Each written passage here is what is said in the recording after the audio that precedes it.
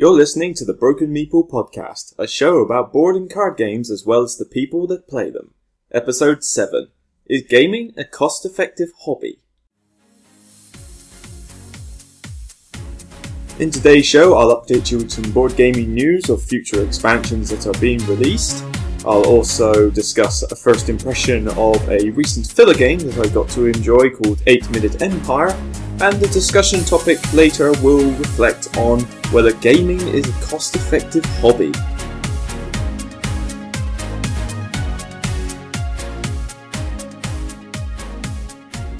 Hello and welcome to episode 7 of the Broken Meeple podcast. It's been a good couple of weeks since my last broadcast that was released, and since then I've got to enjoy a few extra games, but my main highlight has been testing out Terra Mystica with various new people, including teaching the rules myself. You can look forward to a review of Terra Mystica coming in this week.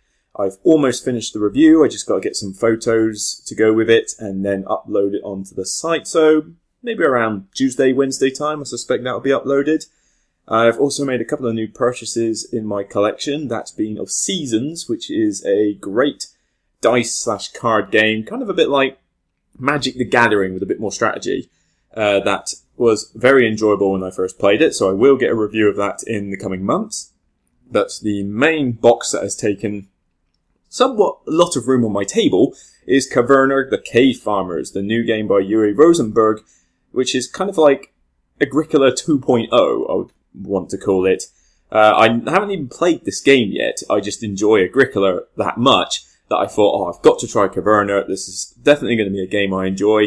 But will it replace Agricola or will it sit alongside? I don't know. But you can guarantee I'm going to be doing a review in the coming months, probably at some point late November, maybe early December. I need to get some time to play the game, and I will report on that because I know that's a big question that everyone's asking. But for now, here's the news.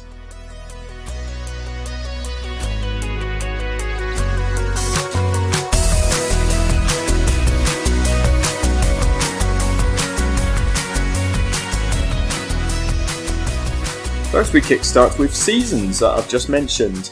Seasons has already had one expansion, Enchanted Kingdom, which was released earlier this year.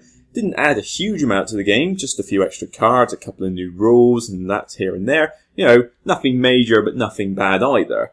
But it's been revealed that next March 2014 there is another expansion of a similar size called Path of Destiny to be released, and again it's just mainly adding a few extra cards. However, there is rules about a destiny dice that one player each round can choose to roll instead of one of the available dice. The die may give you an element, crystals, extra spell space, that kind of thing, but it also gives you a new resource called Destiny Points, and whoever has the most of those at the end of the game can receive a significant bonus.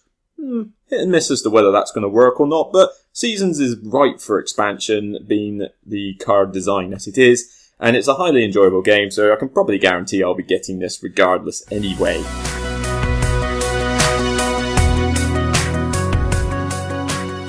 My favourite news item of the month, though, being a very sort of nostalgia type person, is that it is being told that Hero Quest, the classic dungeon crawl game from the last century, is getting a reprint by a Spanish company called Game Zone. Now, Hero Quest was a game that I used to play with my brother a lot. We made up our own quests, we used the books, and we played it solidly. All the plastic little miniature pieces, playing the adventurers. We didn't paint any of them, but, you know, we'd enjoyed it nonetheless. And we'd set up quests for each other, we'd go through, and it was just so much fun. And I jumped with glee when I heard it was getting a 25th anniversary reprint with all new designs, all new ideas, reprints of the cards and the tokens and different miniatures. You know, it should be really good stuff coming out. The only slight problem, it's been done by Game Zone, who are a Spanish company, and they only have distribution rights to Spain and not to other countries. However, we have been told that it is going to be released in multiple languages, and there's plenty of Spanish online shops with worldwide shipment. So at least it should be available to all of us. Maybe it might cost a bit extra to ship something like Hero Quest out, but I'm psyched. I'm really psyched for this. I would be surprised if I don't get it, just for pure nostalgia. I think we actually still own the old version. You know, the pieces are a little bit battered. I'm sure we've lost a few. It's had its fair share of wear and tear. But, oh my, if this reprint is any good, it's going in my collection just for nostalgia's sake. The creators of the highly popular co-op game Pandemic are releasing a new dice-based version called The Cure. It's apparently a game that can set up in less than a minute and play in less than 30 minutes. The gist of the game is pretty much like the normal version. You've got 4 diseases that are threatening the world. It's up to your team to save humanity, yada yada yada. But this time it's done by dice that determine the actions available to you. Now, personally, I quite like Pandemic, even if it does suffer from the whole alpha gamer thing every now and again. And mostly Pandemic is more of a puzzle game rather than a co-op, I would call it. You've got co-ops like Flashpoint and Ghost Stories, that kind of thing, which are very sort of on the fly. Ooh, got to do this. You know, quickly think, tactical thinking, that sort of thing. Pandemic I found to be more of a puzzle. You know, you get an idea of what cards are going to come up, and a lot of players have sort of thought of really good ways to beat the game, particularly on even hard difficulties, rather than just going through the motions. And, I mean, like I say, it doesn't put me off the game, but I don't quite see why it needs to be turned into a dice game. I suppose, Pandemic never took very long to begin with. I mean, you could wrap up a game of Pandemic in 30 minutes pretty easily with the board game. Possibly even less, you know, depending on how much the game slaps you in the face, which it's very prone to do. But, you know, the dice game just doesn't seem like it's needed, in my opinion. But I'll keep an eye on it. I'll be interested to see how it pans out, and I'm sure that there's going to be plenty of hype about it as soon as it's released.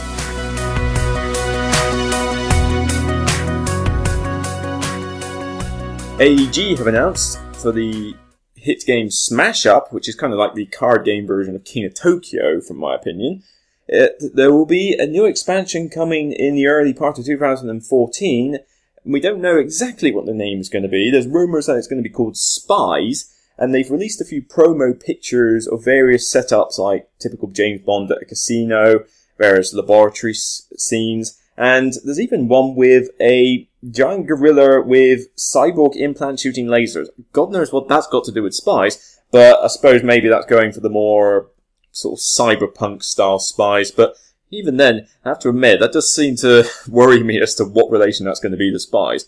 However, that's pretty good going. I mean, Smash Up is easy to expand. You just add more races, and there's nothing wrong with having more races. I've already got Smash Up, I've got Awesome Level 9000, and I've got the Cthulhu set, so I've got my base box full entirely of different factions, and it's very popular with people I know. Some people actually prefer Smash Up to King of Tokyo, and I'm still in two minds as to which I prefer. They both scratch a different itch. But what I'm a little bit concerned about, though, is that my base box is now full, and full to the brim with the expansions before. So if they had a new one, they're gonna have to release a big box to hold everything in, possibly with space to hold future expansions, because at the moment the base box can't fit everything if they're gonna add more expansions. So I hope they've got that in mind, because I've seen a lot of publishers not do this. Seven Wonders hasn't done it yet. You know, they've been using the same base box with their little ones, and if they bring out, they've got more expansions on the way actually, and if they don't increase the box size, eventually they're not going to be able to fit it. Cosmic Encounter is another one. You know, they've released expansion after expansion after expansion, and I can only just fit everything into the base box now. Arkham Horror, well, we all know the story with that after my last month, don't we? I've had to squeeze everything into a filing system in 4 big boxes, because it's hard to fit everything in. So I hope they've got this in mind. You know, they need to take a lesson or two from people like, who are they called? I think they were called Skull and Dagger or Cloak and Dagger. I forget the name. But they did Cutthroat Caverns, which is a game in my collection that basically it's a dungeon crawl semi-co-op. You gotta work together to beat the dungeon, but you're also trying to backstab each other to get the most pride points by the end of the game. It's a really cool game, and I'll look into that more in the future review-wise. But what they did was that they gave you a fairly big box for the starter, then they released 2 or 3 little small expansions without increasing the size of the big box, and that was a problem for a while. But then they released in their 4th expansion, Fresh Meat, a huge box designed to hold everything in it, and I guarantee it works. The only thing I can't fit in that box is the module adventure stories, because I sleeve my cards, and after sleeving cards and putting a box of tokens in there, I couldn't quite fit the adventure stories. But you use them so rarely anyway that they're okay to keep in a separate box, because you're not really going to use them on that much of an occasion. So AEG, I hope you are thinking about this, because if not, you're going to get a little bit of an uprising from fans of Smash Up.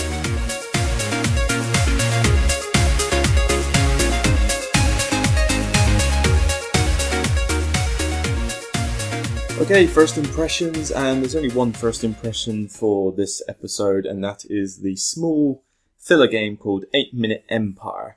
Now, 8 Minute Empire goes quite bold and tries to pack a lot into a small filler game. It mainly incorporates set collection and area control by way of cubes on a map. And essentially, you shouldn't take 8 minutes literally, because yes, okay, it plays over 8 turns, and if you knew what you were doing, you could easily get this out in 8 minutes, 1 minute a turn. But you've got to explain it to people, and then obviously they're going to think about what they're doing. And from experience, generally the game will take more about 20 minutes. So it still fits the place of a filler, but 8 minutes only if everybody knows what they're doing. But the way it works is that you have a double-sided board with various maps on each side, just rough continents effectively, and all your cubes start in one territory. You then have a row of cards that are laid out across the top, and you have to pick one of those cards each round. Now, which one you pick depends on the cost and what you require, because as you go up the road, the cards get more expensive to buy, and you only have so much money in the game to do that. Now, each card has 2 elements to it. You have the resource that the card gives, which is usually like food, represented by carrots, wood, represented by a Christmas tree for some reason, rubies, that kind of thing. The other part is a pictorial representation of how many cubes you spawn, or how many cubes you move, and I believe there's a one to go overseas as well as build a citadel, which is effectively a new spawning point for your cubes. Now, each turn you have to decide, with the money that you've got, whether you need a particular resource because you want to collect all of them in the set, that gives you more points, or whether you want to grab the right card that moves your cubes in the way that you want them. It's a neat little idea, and it's nice to see it laid out with the map and all the coloured cubes everywhere and the cards. It's not bad, but I wouldn't call it that exciting either. I even think that the scoring system is more skewed towards those who go out to oversee continents and conquer areas, because I just went for set collection, and even though there was only a 2-point difference in the game, I still ended up last. Versus the people who won, that were the ones that just went for area control. It's a neat little idea though, and it's packed a lot into a small filler game. Most filler games like Love Letter, for example, are just bluffing negotiation with about 13 cards. Here you've got a load of different colour cubes, you've got a double-sided board, you've got cards, and this is just in a small box, designed to be played in roughly about 10 minutes time, give or take. So, it's a neat concept, but it is quite light, and at best it's going to fit, well, it's a bit of a niche market, I think, for something like this in a filler game. I've got games like No Thanks, Kakalaka Poker, and I haven't got Love Letter, but I do like that one. But those are really good filler games. And this one just doesn't stand out as a brilliant filler game. It's good. It's alright. I wouldn't say it was brilliant, but when compared to these other filler games, you're only going to have so many filler games in your collection. You're going to have about 3 or 4 max that you are just going to focus on and want to play over and over again. And I just think there's too much competition in the filler games market for 8 Minute Empire to really rise up to the top. It's in the high hundreds for a rank on Board Game Geek, so it's not overly loved, but it's not bad. And I was grateful for the pleasure to be able to try it. So that's 8 Minute Empire. If you're short on fillers, Give it a try and see if it's one that you would like, but I could probably recommend other filler games that would be better for the cost. But see how it goes. 8-Minute Empire.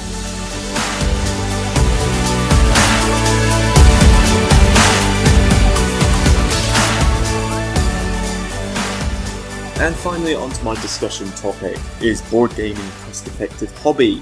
Now, with friends of mine, I get a little bit of stick every now and again because they see my board game collection increase over time, and they seem to think that I'm spending far too much money on the hobby. Well, I suppose that's true to an extent. I do spend a fair amount of money on board games, but then I like to collect them. But then let's compare this to various other hobbies, such as console and PC gaming, for example. Now, when you buy a console, you're paying hundreds of pounds for the console, and then you could pay something £45 plus for each game. For the PC, you're spending thousands on your rig. I mean, granted, it will do things like the internet and watch movies, that kind of thing, but in effect, you are still paying thousands for that PC, and then paying £30 plus per game. And there's a lot of money in that. Most board games can cost you anywhere between a £5 to £60. I've got games like Agricola and Caverna and Terra Mystica that I've had to fork out £50 to £60 a piece for. But then I've got games like Survive and King of Tokyo and Seven Wonders that were roughly around £25 to £30 a pop. And then you've got filler games like Love Letter and Kakalaka Boka, which fork out like a £5 to £10. So you can pay as much as you like for board games. And the great thing with it is because other people collect them, you don't have to buy every single game yourself. If you've got a club that you go to where loads of people have already bought Seven Wonders, for example, you don't have to buy it yourself unless you're playing with other people. Just go to the club and play their copy of Seven Wonders. And even then, certain games you could play a lot of times, 20, 30 times will get your money back easily enough with even an expensive game. Most filler games will get played even more than that. And to be honest, with the component quality that you get in a lot of board games these days, the cost is still not bad when you've got to factor in things like shipping and publisher rights and designer contributions, that kind of thing. There's a lot of people that have to get paid to make a board game. So in effect, you're getting a good deal. On top of that, you have the argument that board games are timeless. A board game that was made up in the 60s and 70s can still be as popular now as it was back then. And if you bought it back then, it would still be fine enough to get out on the table and play now. It wouldn't look outdated, apart from just a bit of artwork. Now, computer games work in a completely different scenario. Most computer games get updated within about a year because technology is advancing so quickly. Who remembers the old PlayStation 1? Who still owns one? I used to play that around my neighbours a lot when the original Resident Evil and Tomb Raider were out. But would I play it again now? No, of course not. I'd grab a recent console and play the most up-to-date versions. On the PC, for example, I'd play the newest Tomb Raider, not the old Tomb Raider 1. So you could pay money for that game then, get a few plays out of it, and then you buy the next one along. Also, with a board game, you play it and you will play it over and over again. With a PC or console game, if it's a single-player one, once you've completed it, do you play it again? Only if you're going after collectibles, but otherwise you've completed the game. There's nothing new. So what do you do with it? You sell it on, which is difficult nowadays because most games have got security tagging on them, meaning that you can't sell them on, or it just sits in your collection, not doing anything. And that's a lot of money you pay for that game, and you probably didn't even get that much in the way of time out of it. I've got games in my collection such as Far Cry 3 and Tomb Raider, and both of those are fantastic PC games, well worth it if you've got a chance to try them out. But they cost at least £30 a pop, sometimes more. And Far Cry 3, for example, I completed it in 10 days. It was a long campaign, I spent a lot of time on it, but I completed it in 10 days. Now, it was brilliant 10 days, but it's just 10 days, and I don't want to play it again now. Because I've already completed the campaign, and the multiplayer was a bit, not brilliant. So that was a lot of money I spent just for 10 days of entertainment. I've got games in my collection I bought in May when I started collecting them, and they are still going strong now, and they will go strong into the future easily. I mean, I'm not going to sell any of my games in my collection anytime soon because I enjoy them that much. Let's take my family, for example. A lot of our games were bought in the 70s and 80s when Ravensburger was making all sorts of games. and some of those before I was born. And we play those quite a lot over time in my childhood. We didn't buy any new games. I mean, I was only just getting into board games at that point, but we still played them. They probably paid a pittance in those days for the board game, and it's getting plenty of plays. It got their money's worth. Another example I can think of is a game called Rawhide. It's just a roll and move basic mechanic based on the TV show. Nothing major to it. It has a little bit of extra stuff in it, like steers that you can collect, that kind of thing. But otherwise, it's just a simple roll and move game. And my dad insists we play that all the time when I go home. So, a game that was made up in the 1950s, I think it was, might even be older, I don't know. It was a really old game. But it's still getting its plays now. And they probably paid even less for a game like that. Okay, it's had its share of wear and tear, but it still lasts and it will still get played. I'm not going to go back and find an old Nintendo just so I can play Super Mario Bros. The original again. I'm not going to go kit out my old Spectrum from in the attic, load up a cassette, wait 20 minutes for the game to load. Yeah, you remember those Spectrums, don't you? And then play that loads, are you? No, you're going to go on your PC and play the next Battlefield 4 or Call of Duty. And even then, those games get updated usually every year, so you're paying £30 at that point, and you're paying another £30 then, and that's assuming you haven't bought premium subscription packages, which use up more money. So you can pay a lot for PC gaming and console gaming, just as much as board games, but I guarantee you a board game will last longer, much longer. So don't forget the timeless aspect to them. And the final argument with board games that I will mention is interaction. How often do your parents shout at you for spending too much time on gaming consoles at home? You're by yourself, like a zombie, staring at the computer screen, playing the game, instead of going out and playing, or kicking a football around. Now, granted, with multiplayer online games, you can potentially chat to your friends over voice. I do the same with Battlefield 4, but you're not really chatting about how was your day that often. You're mostly barking orders to your squad mates and talking about the game itself rather than more direct interaction. And even then, it's over voice comms. It's not the same as meeting someone face to face. Board games, you go to the pub or club wherever you play them, or you get your friends round directly there.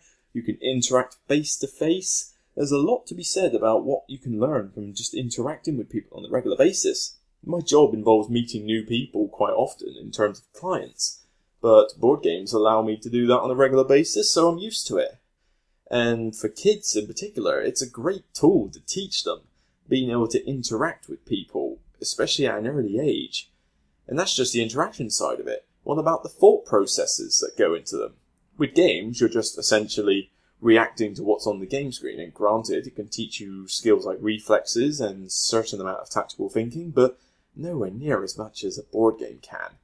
A board game, you've got to learn interaction with people, you've got to learn tactical thinking, you've got strategic thinking depending on the game you're playing. I mean, obviously, you're playing the right game for the right age group, but there's a lot that you can teach a small kid by playing a board game rather than sitting by themselves playing a console game. And also, playing a board game is time with the family, so you've got family time with a board game. When do your parents pick up the console gamepad with you and then play that? It's never happened with me. I never sat down with my mum or dad to play Sonic the Hedgehog on the Mega Drive. No, we sat down together and played Rawhide. Or Wildlife Adventure, or some other Ravensburg game around that time. So that automatically makes board games a really great interaction and teaching tool. I mean, there are some board games that teach you various mathematical skills. You've got to be careful with your money, or the resource management, that kind of thing. These are useful skills for people to pick up at a young age because you can carry this into later life. Interacting with new people, tactical thinking, managing money, that kind of thing. All these skills, subtle as they are in board games, do come into play. And I would if I was given a choice of which I would quit, would I quit board games or would I quit console and PC gaming? Tough decision, I'll give it that, just because of the fun I can have on things like Battlefield 4 and that. But no, I would give up gaming. Both PC and console gaming, easily. Because I can get a lot from board games for a lot of my life to come that I won't necessarily get from a console or PC. I don't even own a console anymore because I just get bored with them. They get outdated so quickly. You buy the game and complete it within a week, and then it's, oh, that was fun, what do we do now? And playing consoles is generally playing games by yourself. Not exactly Billy No Mates, but you have restrictions in what you can do with those. Board games will always look good from the moment you buy them to when you stop playing them in the future, because these days artwork and component quality is top notch with a lot of games, and unless they're going to bring hologrammatic technology into board games on a retail basis, which, yeah, I'll be interested to see how many decades that takes before it becomes mainstream, it's still not going to make old games bad even if they did. Go is a game that gets played, and when was that invented? I think that was invented in the 19th century. I don't even think it was a 20th century game. I think it was 19th. And people would still happily play that. Chess. Okay, yeah, it's not exactly a typical board game, but it's a staple board game in the world, and people still acknowledge it as an abstract, strategic board game. So, how long's chess been around? I would happily sit down and play a game of chess with people. I used to be in a chess club when I was 14, playing for Taunton at that stage with a load of old people. Yeah, I had a bit of a weird childhood, I must admit. But, again, that's effectively how timeless board games can be. Direct interaction, plenty of skills to learn, and a timeless effort to how they're made and how long they last. It may be a costly hobby to get into if you collect them, but you can choose to pay loads or you can choose to hold back. And I think cost-effective wise, board games are worth it if you get into it properly. Granted, you may need a little bit of money, but compared to some other things like console gaming and, golf. Golf, you pay a good £1,000-2,000 for a decent bag of clubs, and then you've got to pay a good 600 plus quid, maybe thousands again for golf membership if you go to a decent enough club. So how much money is that before you even started? I guarantee I'm not paying that much in board games in the space of a year. So, cost-effective hobby? I'd say it is. I'll certainly defend it to the hilt if anybody gives me shtick for it. But, think hard. It's easy enough to do board gaming without spending the ends of the earth. But you will gain so much more from it.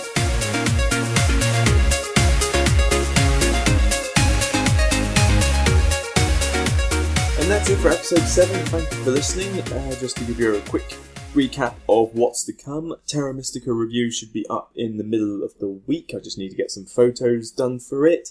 Reviews to be coming in the later months will include Ticket to Ride Europe, Survive Escape from Atlantis, and I hope to be able to get Caverna reviewed at some point before Christmas. It will take a few times of play to really get into it, because I need to be certain I can compare it to Agricola, and maybe in the future I might get time to do seasons now that I've purchased it. Maybe that might have to wait. There's a lot to get done on top of podcasts as well, but there'll be certainly plenty to look forward to on the blog. I also would stress that I would love for you to read the blog session reports that I do for the 2 clubs I attend, Southampton on board and Portsmouth on board. Details of how you can find out more about those are on the site, and essentially I am posting up little stories of what games were being played with photo evidence to show them, as well as my experiences on that day. Portsmouth is done 2 times in a month, and Southampton is done every week. I don't always attend every week, so you may find there will be differences across different months, depending on my commitments. I'm a busy man. But, regular reports will get put up, so I'd urge you to have a read of them, and if you are in the Southampton or Portsmouth area, come along. Details can be found on Board Game Geek for Southampton on board. Details can be found on meetup.com for Portsmouth on board. Check us out, give me a bell. I'll tell you more if you want to know more, and I'd look forward to seeing you there. But for now, thank you for listening and playing games. I'm Luke Hector of the Broken Meeple, signing out.